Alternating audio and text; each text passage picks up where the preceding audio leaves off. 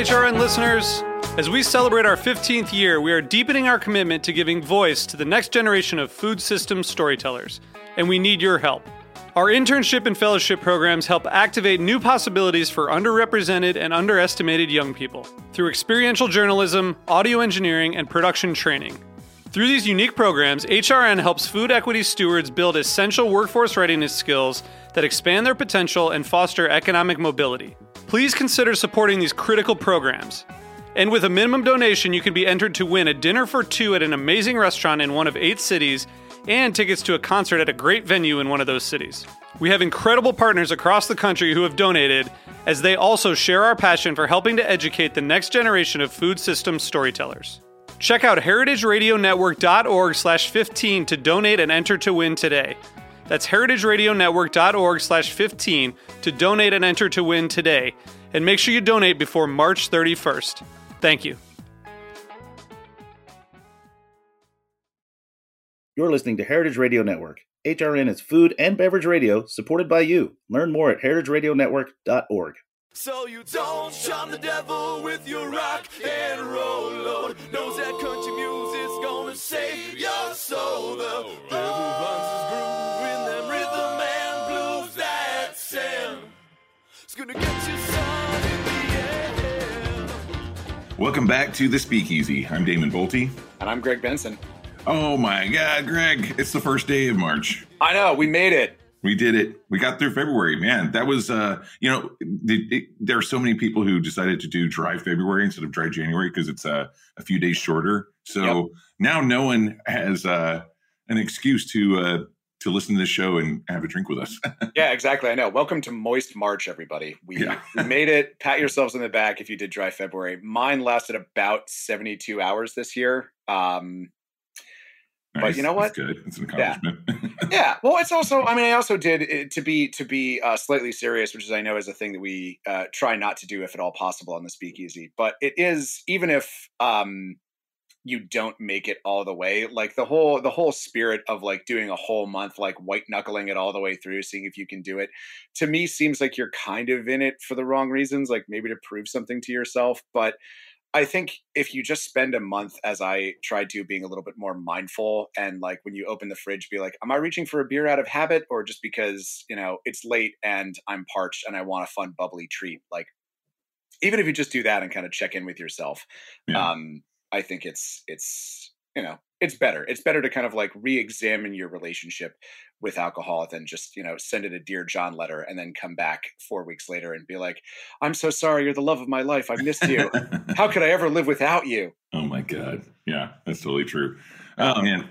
Well, we're also edging into spring, which is great. Today is the first day of Women's History Month, which is awesome. We're going to have a lot of great guests on for that. It's daylight savings on the 12th, which I'm also very excited about. I mean, I love spring, and there's also another holiday coming up in a couple of weeks, St. Patrick's Day, which is on the 17th, which is a Friday. So for those of you who, observe that holiday, have fun, be safe. But for those of you who don't, maybe work from home that day. I don't know. And for those of you who are working in a bar that day, be sure to order your riot gear now so it arrives in time. Yeah, exactly. Because Amazon doesn't do overnight delivery anymore. But there's a lot of good stuff happening in the spring, and March is always fun. Speaking of Women's History Month, we actually have a really awesome guest on today. We've been doing the radio show here, at least I have, this is our 502nd episode, over 12 years. How long have you been on with us now? It'll be, I think my first show was March of 2019. So it's 4 years. Oh, there you go. Wild. It's like, I've never had a relationship that lasted 4 years. I've never, since I moved out of my childhood home, I've never lived in the same place for 4 years. I don't think I've had a job at the same place for 4 years. So to think that I've been doing this for 4 years straight for close to 200 episodes now is nuts. And it's been really awesome to be a part of this and to shepherd us through the transition from being face-to-face and eating pizza to doing this from, our various closets and basements. Right. And also, once again, thanks for all the listeners for sticking with us for, that weird transition through the crazy times, and here coming out on the other side where it's spring. Hooray! Yeah, exactly. And the cool thing about this show is that we can talk about really pretty much anything we want to talk about because it is a drink show, but you can relate alcohol or non-alcohol drinks to literally anything, any subject. That's why bars are such a great place to talk with rando people because you can really relate to anything, anyone and anything.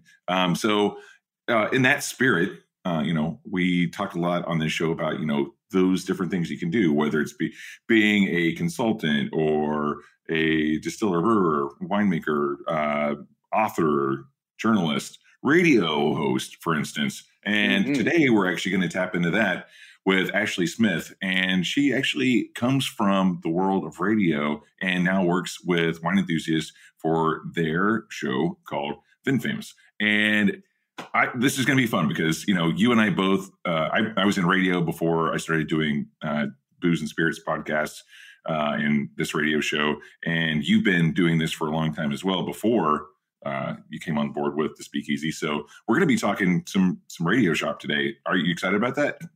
Super excited about that. No, yeah. and I was even saying as we were getting set up, I was like, oh, this is going to be so nice. Like, talking you through like how the podcast works because you already know all of this. It's so nice working with people who know all the ins and outs of the recording platforms and everything. So Ashley Smith, thank you so much for joining us on the show today. We're really stoked to have you and talk shop and hear about some fun wine crimes.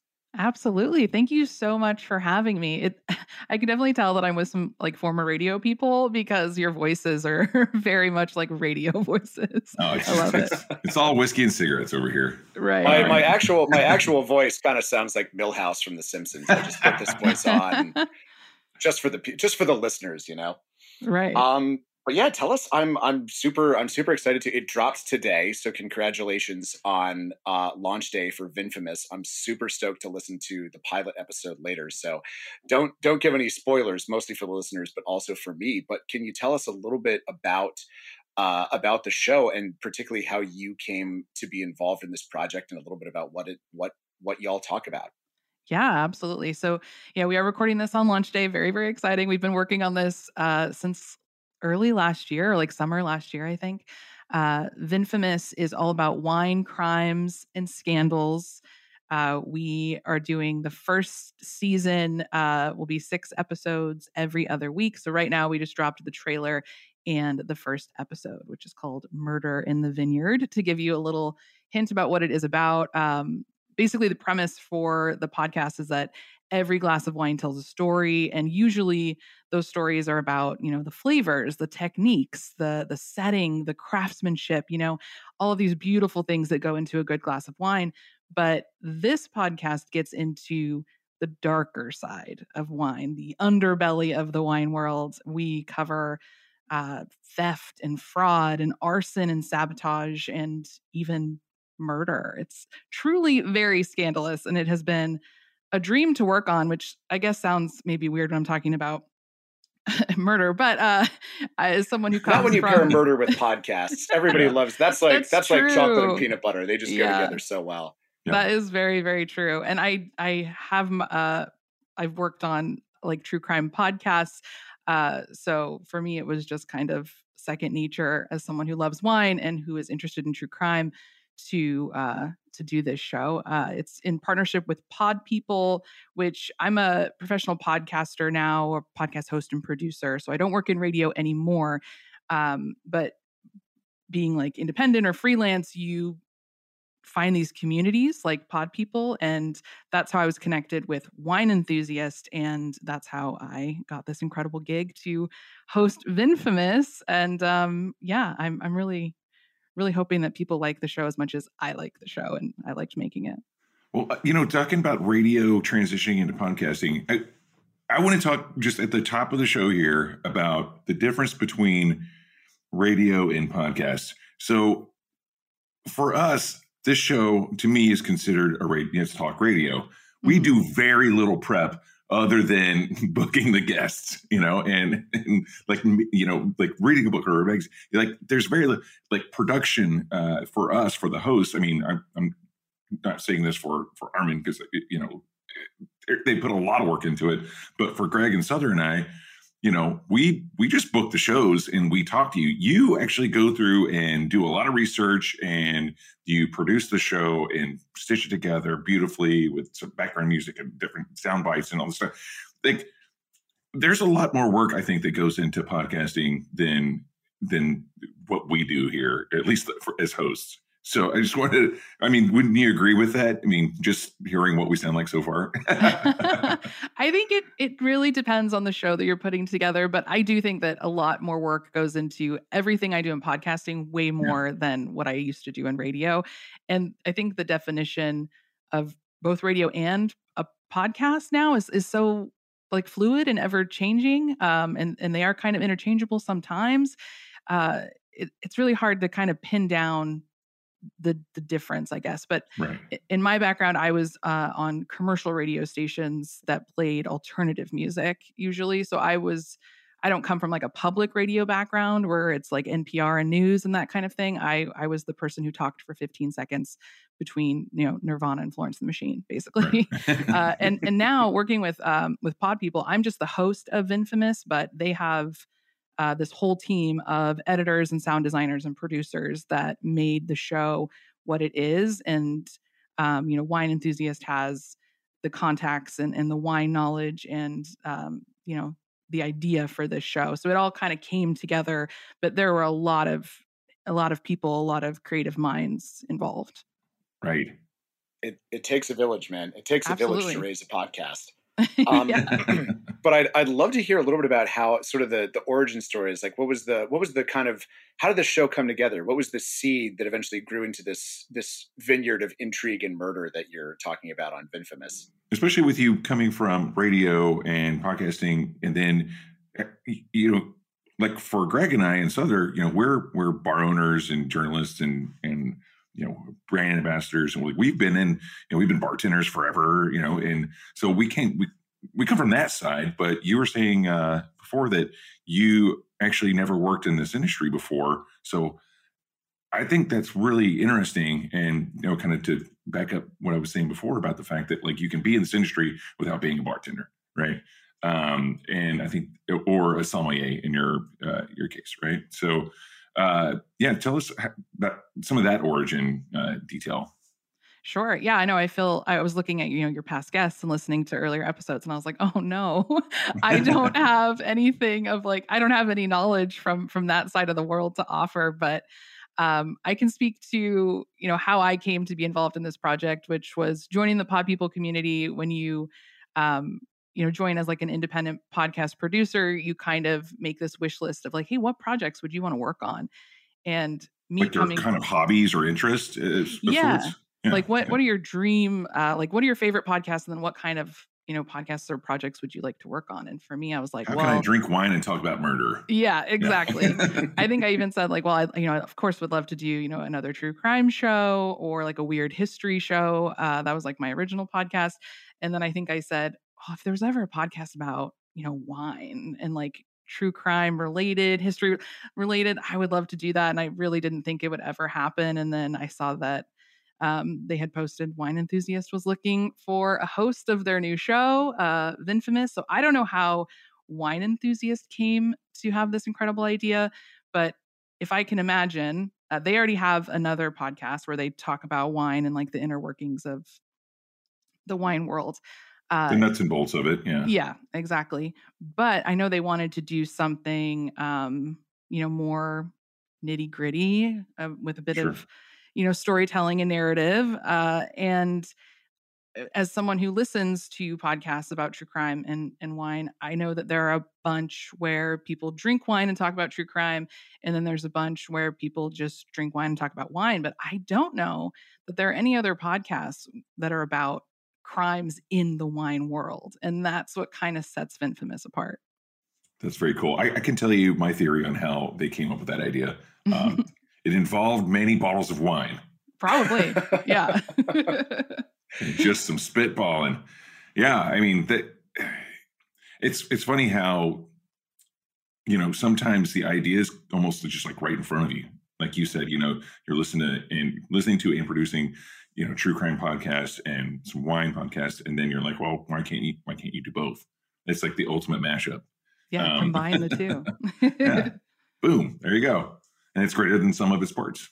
Yeah, absolutely. I'm really happy with how it turned out, and that we were able to tell such interesting stories respectfully, because each episode also involves the people Right. around the I was gonna scandal ask. or Yeah. the crime. So we talked to journalists and authors, we talked to lawyers, we talked to people that are actually involved or close to the case. We even talked to like a former sommelier for French Laundry about some wine heists that took place. Oh, right. That's coming Yeah. later in the season. That's not the first episode, but stuff like that. It's great to be able to get to that source so that you get the real story. And specifically with the first episode in true crime, you want to do that in an ethical way, and so you want to be talking to people who actually knew the victim of this crime, who can speak to who they were and what really happened, and then treat that story really respectfully. I was going to ask because that's that could be one of those situations where there's no such thing as bad publicity, right? But then people can be really touchy, especially, and I can say this with a lot of confidence because I come from the spirit side. Wine people can be really protective. I'm using that term, I'm being very, just hear about like how I say this. But they're very protective about their IP and their story and their history. And sometimes if there's something scandalous that happened, they might not want to talk about it or put it out there. But I think it's actually, we live in a different culture now where we need to be kind of wide open. It's like, if you're trying to like sweep it under the rug or, cork it, it's then you kind of come across as, I don't know, like, I don't know, just it kind of, it's like this unnecessary, like secretive kind of thing where it's like, just talk about it. People respect you more if you just talk about it. And so I think there's a neat angle there for getting people on board for this show, right? Yeah. Did you find that? Absolutely. I think there's a lot of layers to the people that work in the wine world. You hear about of course, like the wine snobs of the world, I guess, but I think they're just really protective of the artistry of wine. And so I guess you wouldn't want to talk about, the darker side when you could instead like just speak on something delicious and beautiful, this like piece of art, this piece of history. Like we get into that a lot too in the show, talking about what really goes into making wine, and what really happens, or what it really means when wine is destroyed, or these kinds of things happen in the wine world, because we wanted to examine the value of wine beyond the monetary value, because like it is hard, it is like it's art, it's history, it's time traveling in a glass. It's very, very important in, I mean, you guys talk about spirits and wine and beer and on all these delicious beverages, and I guess maybe you could speak on like if wine is maybe held up to a higher standard or something than other spirits. I mean, here's the main thing that I think we should all know. And I think that everyone should kind of just take a step back and realize that these are all agricultural products made by farmers, essentially, and there's something to be said about the humble beginnings of what a grape is, or what a grain is, or an apple, a pear, before they become an agave plant, especially. There's so much agriculture and love that goes into raising these plants first. That has to happen first, and then also kind of, maintaining grapevines. It's like just insane, and there's a lot that goes into that, and a lot of people that are responsible for it that don't get the the praise that they should and they deserve to get. It's like you have to start with the raw material, and the raw material takes a lot of hands to produce. And that's one of the things that gets me a lot of times. It's like, because I work in Napa and I go to all these different wineries and tasting rooms, and there's really, really fancy places in Napa, and they all want to come across with this high luxury kind of thing. But, I always look at it, because I'm a farm kid from Oklahoma. I look at it and I'm like, I just can't help but think about the rows of vines and like how much work went into that first. The wine, and I'm not discounting the craftsmanship of the winemakers themselves and the barrel room managers and all this. It's it's just take it back down to what it is, and then like stop tripping, about like sure. Yeah. I mean, I don't disagree at all, Damon, and I will 100% bang on that timpani with you, that it takes just as much craft and skill to make like an excellent Pinot Noir as it does to make like a delicious, really crushable lager that you want to drink, but it's 90 degrees outside. Like right. No one can walk in off the street and make either product. But right. I also do think, when I think of the world of wine, there is just through centuries and centuries and centuries of the way these grapes were cultivated and who could grow grapes in the world versus places where it was too cold to grow grapes efficiently. Like there is a sort of cachet to that, which is something that I wanted to ask you about, Ashley, is like, when I think of, true crime and wine, it seems to me like it's a very different kind of crime than you would expect if your podcast was about, say, the construction industry in New Jersey, right? Like this is very much, I think of it as kind of the art realm. It's kind of like art heists committed by these, sure. dapper, gentlemen thieves in tuxedos. Is that, am I way off? Do I have sort of a romantic image of it? Or is it kind of very much that more sort of, I don't know. Does the crime around wine have the same cachet as wine itself? I guess is the kernel of my question. Well, Greg, I mean, like you just mentioned the French Laundry wine heist. That was like, what was it? Like something like 50 grand worth of wine, or oh gosh, I think it was zero or hundreds of thousands of dollars worth of wine stolen. But even I think in that episode, which will come out later in the season, we talk about whether this was a sophisticated crime or whether the burglars, the wine thieves were sophisticated in their crimes. And it's just so hard to say. We also cover on another episode the Rudy Kurniawan wine scandal, where he was, making fake wine, or really he was selling right. cheaper bottles of wine that he had kind of mismatched together for a lot of money and like defrauding a lot of people. So we'll get into that at some point in the season.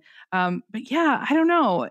I kind of think of it that way too, where everyone kind of has like a monocle and a mustache and they're drinking like a really fancy bottle of wine and talking it's like about the DB Cooper kind of thing, where it's like, they're just like the coolest. Like, do you think there'll ever be like a national like French Laundry wine heist day where like everyone gets together, like there's a festival, like conference? I don't know, but something like that. Yeah, you never know.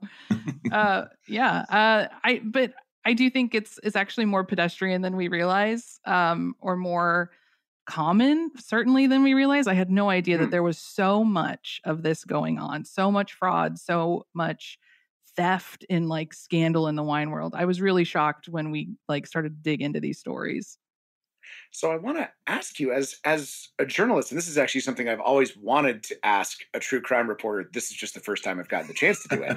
How do you sort of square that? Because I mean, I am not immune to the allure of true crime. I'm more of a cult documentary man myself, but it's very much in the same wheelhouse. But how do you, as someone who's reporting on this, kind of square the crimes that you're reporting with the fact that these are actual people that actual bad things happen to, and kind of what is your approach to kind of reporting on that in a way that is informative and sensitive and entertaining at the same time?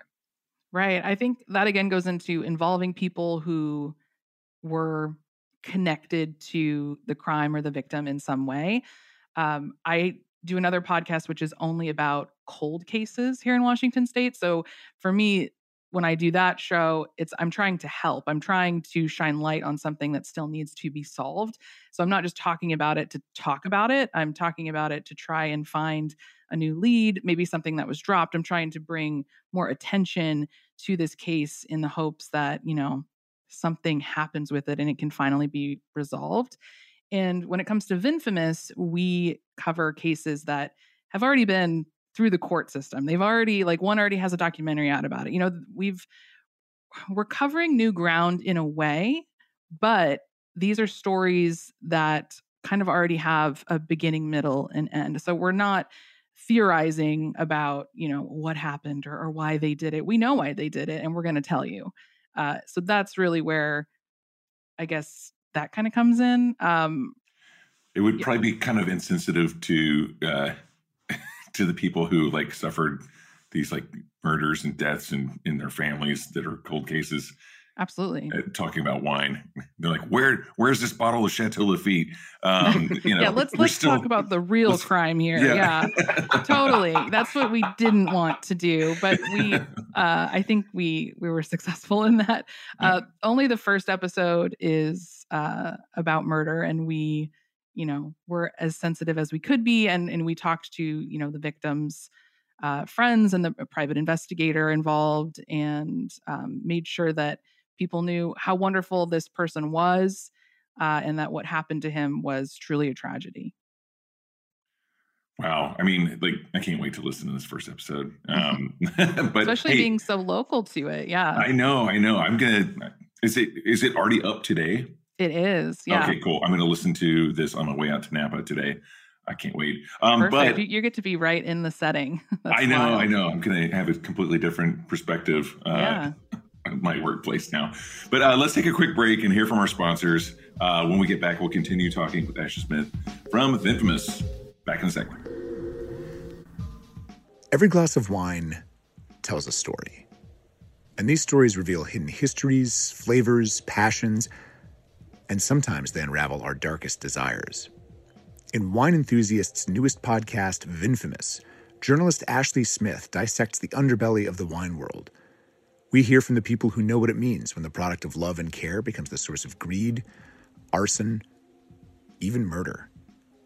Each episode takes listeners into the mysterious and historic world of winemaking and the crimes that have since become, Vinfamous. This podcast pairs well with wine lovers, history nerds, and crime junkies. So grab a glass of your favorite and follow the podcast to join as we delve into the twists and turns behind the all-time most shocking wine crimes. Follow Vinfamous on Apple, Spotify, or wherever you listen, and be sure to follow the show so you never miss a scandal. New episodes drop every other Wednesday. Cheers.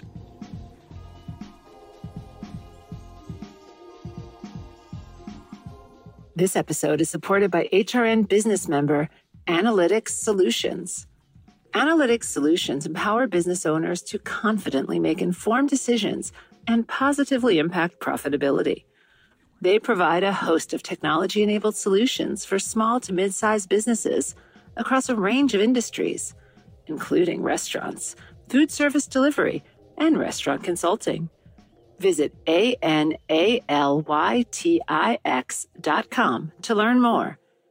Analytics Solutions supports HRN's creative, educational reporting and storytelling that drive conversations to make the world a better, fairer, more delicious place. And we're back. You're listening to the Speakeasy on Heritage Radio Network today. And in the studio, we have Ashley Smith from Vinfamous. And we were talking about this awesome show that airs today. Congratulations again on that. Thank you. And we've been talking about the kind of true crime in the wine industry, and what a great concept. I was wondering where a lot of these stories get sourced from. I mean, I know that we had mentioned the French Laundry, kind of the theft, the art theft, the monocle mustachioed, turtleneck wearing. It makes me think of that body moving video from Beastie Boys. Oh yeah, yes, right, something like that. But we talked about some of these different things, and we mentioned the first episode, which is Murder in the Vineyard. And I was just wondering, like, where these stories come from and how you source them. Is it something internal? Is it from the organization? Do you go out and find them yourself and get the scoop?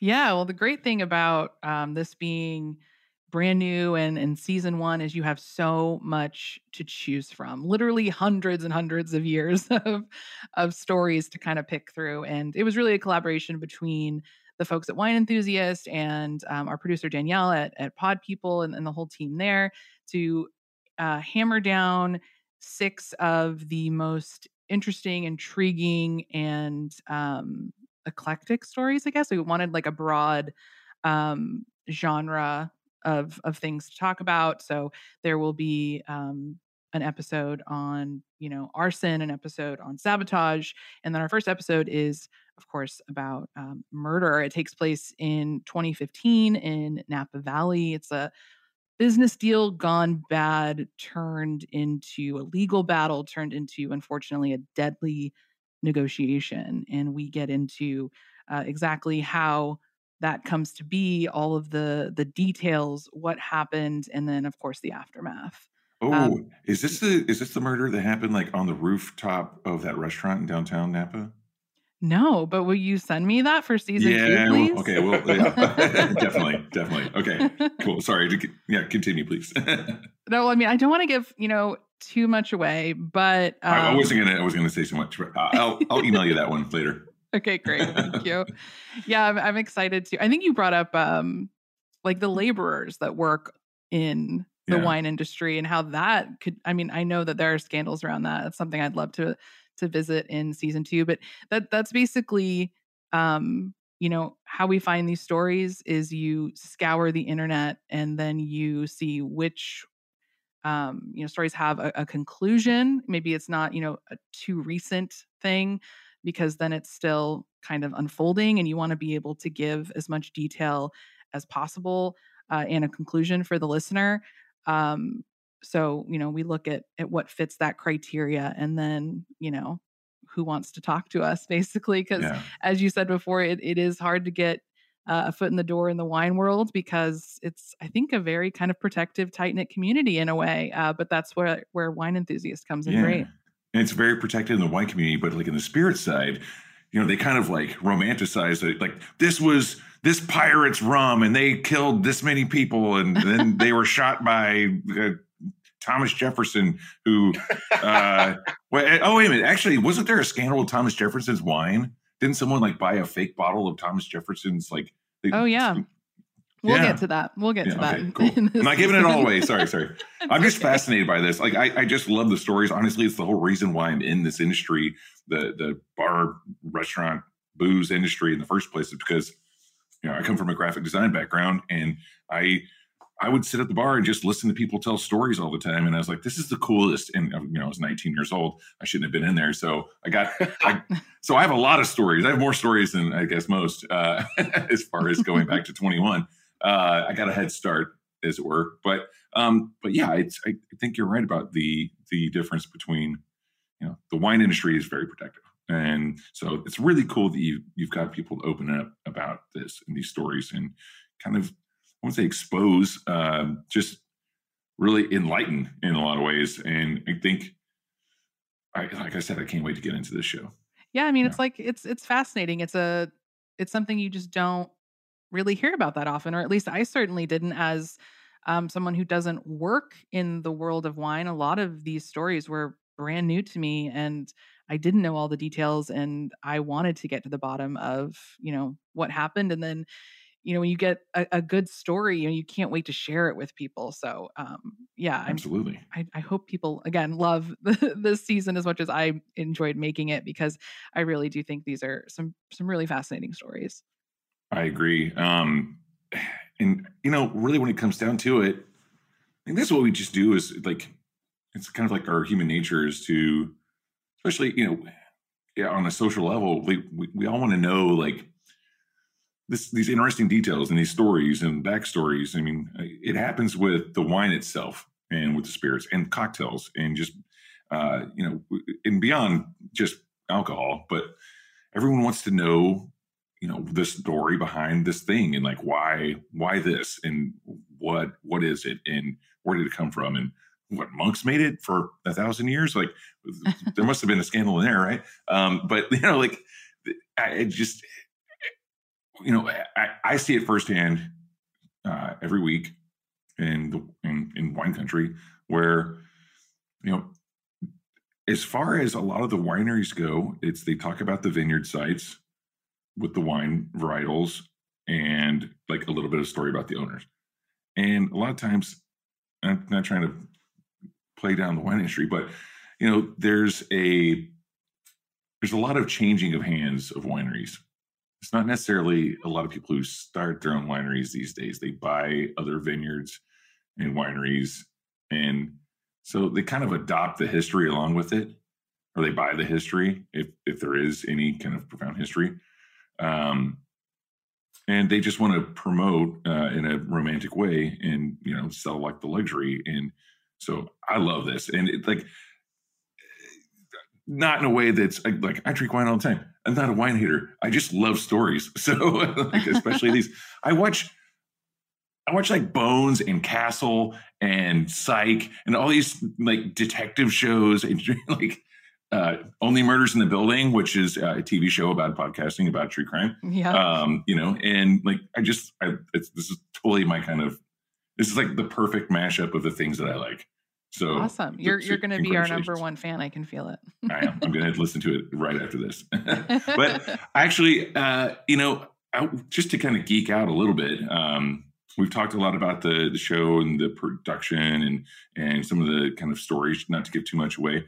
But what we talked about at the top of the show today was the fact that often, most times, over 500 episodes now, that's amazing, by the way. Sorry, not to interrupt you, but like thank you. Unbelievable in the podcast world. Yeah. Congratulations on over 500 episodes. That's awesome. I feel every one of them too.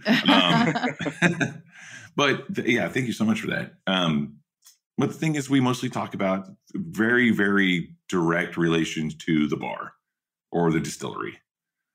We get a lot of authors on and journalists. We get to talk about, this is the first time that I can remember. We've definitely had people on who do podcasts, but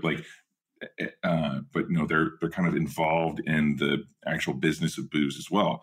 This is the first time we've had someone on who's like just directly, you are a radio person. So I want to talk to you about some geeky stuff real quick about hosting radio shows. Okay. Do you have a favorite microphone? You know what? So everyone loves like the Shure SM7B. That's like the end all be all. But I've really been enjoying their like newer, smaller, more podcaster on the go friendly version of that mic, which is the MB7 from Shure. It's just like so much easier to use, and you can still do XLR. You don't have to do USB, but I don't know. It just I'm all about the ease. I used to want like the fanciest microphone and the nicest setup and everything is soundproofed and perfect. But now I'm just kind of going with the flow. Totally. Yeah. I used to use a Shure KSM-27. Then I started using, I've got one of the blue cardioid condenser mics with the basket, and pop filters and all this stuff. But honestly, these days, I really like, Blue also makes a very podcast easy, like type package that you can, like you said, on the go podcaster. So, the world has changed, the audio world has changed and kind of adapted to that very on the go ease. We used to all run around with those Zoom recorders which are great. They're great for like, say when we take the show to like Bar Convent Brooklyn or Tales of the Cocktail, and we're on the street and we want to get quick sound bites, because you're running around the town and you're just seeing like hundreds of thousands of people who are in the industry from all over the world, and you'll run into people and it's like, oh, I just need to get a quick interview. It's better than the iPhone mic and recording, but which is like surprisingly good. Yeah. Like not for top quality, but I'm kind of shocked. Like, I feel like the tech has really kind of caught up with demand in a lot of ways. Exactly. Yeah. Well, and that's what's kind of cool about this medium too, is that it makes the bar to entry super, super low. And it's democratizing and a little bit infuriating, because if everyone can make a podcast, Right. everyone will make a podcast. Oh, And yeah. we're kind of seeing that. But, people still know what good is. Like, people still know what good storytelling is. People still know what good audio is. And it's cool that you don't need the fanciest, shiniest tools anymore. What you need is a good sense of story and dogged reporting and, someone more talented than me to make music in the background. And just like, something that can tell these stories that are messy and intricate and have all these moving parts and different people. And I'm sure in the realm of true crime, people who might not necessarily want to talk to you about exactly what happened, and put all those together into something that, like we're talking about, like all the cool things we love behind the bar tells an intriguing story, It's funny because at the very beginning of the pandemic, I was helping out here in San Rafael, California. I was helping out my buddies at their music store, guitar audio store. And the pandemic hit and they kind of shut down a little bit, but they were still open for, like curbside pickup and like a little bit of storefront. It was like a little kind of stanchioned off at the front. And they weren't letting anyone come in and like touch guitars or drum kits or pianos or anything like that. But you could come up and buy some guitar strings or whatever, or a cable. And the only thing that you could really look at was this giant display of like Steinberg and Scarlett audio interfaces, podcast mics, and headphones. And that was like, it just became a podcast equipment store. And they sold so much stuff at the very beginning of the pandemic. So it was like banana bread, starting yeast, your sourdough yeast, your sourdough starter, and podcasting. But then, now it's been a couple of years, and I was talking with the owner of the store. There's two of them actually, and two stores that is. And he was like, "Man, it's funny. It's like a couple of years later, a lot of these people come in. They have these podcast kits." And they're wanting to see if we want to buy them back or if they can return them all this time later, because they realize that it's not as easy as it seems. It's like the equipment is very available. It's readily available and it's not expensive. I mean, I think those Shure mics with the USB are like $200 or less, maybe somewhere around there. But it really is. It comes down to the content of your show and how you produce it. And the equipment's one thing. I mean, that's the reason why also most people have like a guitar sitting in the corner of their apartment that's covered in dust, because it seems like a good idea and it seems cool, and it is, but it's more work than it looks like, or sounds like, rather. In this case. It really reminds me, I actually went to college for photography, and that was like one of our main principles was like, you can buy the fanciest camera, you can spend so much money, but if you don't know how to use that thing, if you don't have an eye for it, you're just going to take the same picture that your grandma would of like your graduation or something. Like, it's not going to be as good. You need that special creative spark, or at least like the gumption to learn how to make it the best it can be. And the same goes for podcasting. Yep. Yeah. Absolutely. What we're saying is don't podcast without adult supervision. Exactly. But wine makes it easier, right? Yeah. Certainly makes this podcast a lot easier to work on. Or maybe it just makes it feel that way. I'm not sure. Exactly. But speaking of wine, I kind of want to, we've talked about journalism. We've talked about like pursuing these stories, the crimes, the equipment, all of that. But, let's give the people what they came here for. What are some of your favorite wines, and how did you get into being interested in the world of wine and wanting to sort of combine your twin passions as everyone, I guess, in the studio has today, of journalism and drinking? Yeah, I'm new to that, which is super exciting. I'm still waiting. I don't think Wine Enthusiast has sent me a bottle of wine yet, but I hope they do. Oh no. No, I do love wine, but yeah, I've never worked for a winery. I've never worked in a bar. I've always, I worked in radio for 12 years. So that was like, my first job out of college. And I would drink, the $2 chuck and like the cheapest stuff that you can find. But nowadays I love what we call natty wine, which is, low intervention natural wine. That's really my favorite. And there's, in particular, this place in Oregon, which I think Oregon just has some of the best natural wine. I don't know what it is about the Willamette Valley, but so good. It's called Holden Farms, and it's just this like one guy.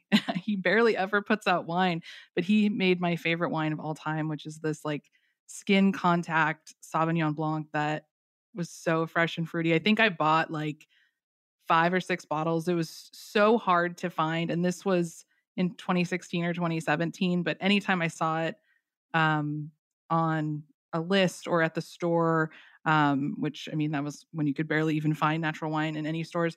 I would just snatch it up, and I miss it so much. That's like, I guess I am really passionate about wine because I can just like taste that wine. I can picture it in my head right now, and I wish I could have it again. But that's the problem with natural wine is you can't really like stock up and age it. It doesn't age well. So that's a bummer. Well, it's a bummer, but it's also, I think Greg and I were going to say the same thing. It is a bummer, but also it's like be here now, Sure. Yeah. Drink, don't, it's, what does Souther always say about his collection is bar at home. It's not a museum. It's an amusement park, Yeah, exactly. But I was going to say, I love the natural wine craze, and I love how that is echoing something that I think we've seen happening throughout the food world for probably like the last 30 years, where if, the story of the late 20th century when it comes to food and drink and everybody's palates is one of homogenization and smoothing things out. You go to the store and there is one type of tomato, 3 types of ice cream, 2 types of cheese. It's like, there is the apple. It comes in 3 different colors, but they all kind of taste like mush. And, you had that with the world of, you can really see this in the world of Scotch, where like blended Scotch was really, the gold standard, and single malt was something that like, weirdos and kooks drank who like that smoky flavor, which I think is still kind of true.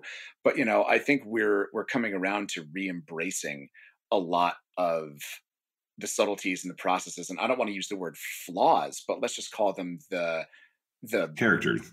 Yeah, exactly. The characters and like almost the entropy that goes into making these things, where it's like, these are products that are made by nature. Nature is an unpredictable thing. You're going to get flavors in here that, you might not expect. And instead of authoring them out, we're kind of saying, oh, this is interesting. And we're celebrating them, which I think is really nifty. Yeah, absolutely.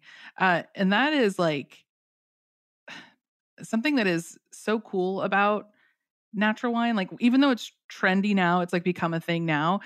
Doing this podcast, I learned that was just the way it used to be. That was the original way that you made wine. And one of the episodes that we get into is about a famous Italian winemaker who has his like incredible wine sabotaged. He had this sustainable system, before a lot of other people did, and he was so passionate about it. And I think that's really interesting that we're kind of revisiting the original ways of low intervention winemaking. And while it doesn't age the best, so you can't really stock up on it, it does keep you here in the now, and you never really know what you're going to get when you pop a bottle. It's a lot of really unique flavors, and I think that's kind of special about it. So that doing this podcast and learning that made me love natural wine all the more. I feel like we could go another hour talking about natural wine. We'll just have to have you back on for season 2. Yeah, exactly. We talk about that rooftop murder. Yeah, there you go. Yeah, exactly. Right. I agree with you. I'm super psyched about natural wine and where it's at. And, having lived in Brooklyn for the last 20 years, I've seen like all the kind of resurgence of like natural like fermentation in like all these cool hip things, that your corner and our corner over there of the United States kind of tend to lean in on. The first time I had natural wine was in New York. So yeah absolutely. But yeah, I think it's such a cool thing. And also what a conversation piece whenever you get to try some natural wine with someone. It's like, that's the cool thing to me. I never really sit and drink natural wine by myself. It's always like such a conversation starter, and it's always so fun unique to share. Yeah, and like see what everyone tastes, and how weird is this bottle? Look at how funky and like yeah, fermented it looks. I guess you get that like the sediment at the bottom, and it gets kind of murky, and the darker the color. I love like a good orange wine, so like the darker that color is, I'm like, oh, I know this is going to be good. yeah. One of the wineries I'm a member at in Napa, they do a natural Merlot, so it's like it's a Merlot that's just got all that crazy acidity and funk to it, and it's just like, it is an incredible pairing with food. But yeah, I mean, we got to have you back on to talk about all of our favorite natural wines. But also, you should swing down here if you're ever in Northern California. We can take a tour of some of these wineries and maybe do some investigative reporting out there in the field. There you go. I'll bring the Zoom recorder for season 2. We'll get into it. Okay, cool. All right. Well, this has been awesome. Greg, don't you agree? I mean, what a great way to kick off March. I know. Fantastic. Yeah. Happy almost end of winter, everybody. And by all means, check out Vinfamous. I'm super excited to listen to it and to see where the rest of this series is going. And congratulations again. It sounds wonderful, and I can't wait to dive in. Thank you so much. I really appreciate it. Yeah. All right. Well, that's it for the Speakeasy this week. Check out Heritage Radio Network for so many more programs like this one. And until next week, y'all, I'm really happy to say happy almost spring also, Greg. And cheers to both of you. Cheers. Cheers. So you don't charm the devil with your rock. The Speakeasy is powered by Simplecast. Thanks for listening to Heritage Radio Network, food and drink radio supported by you.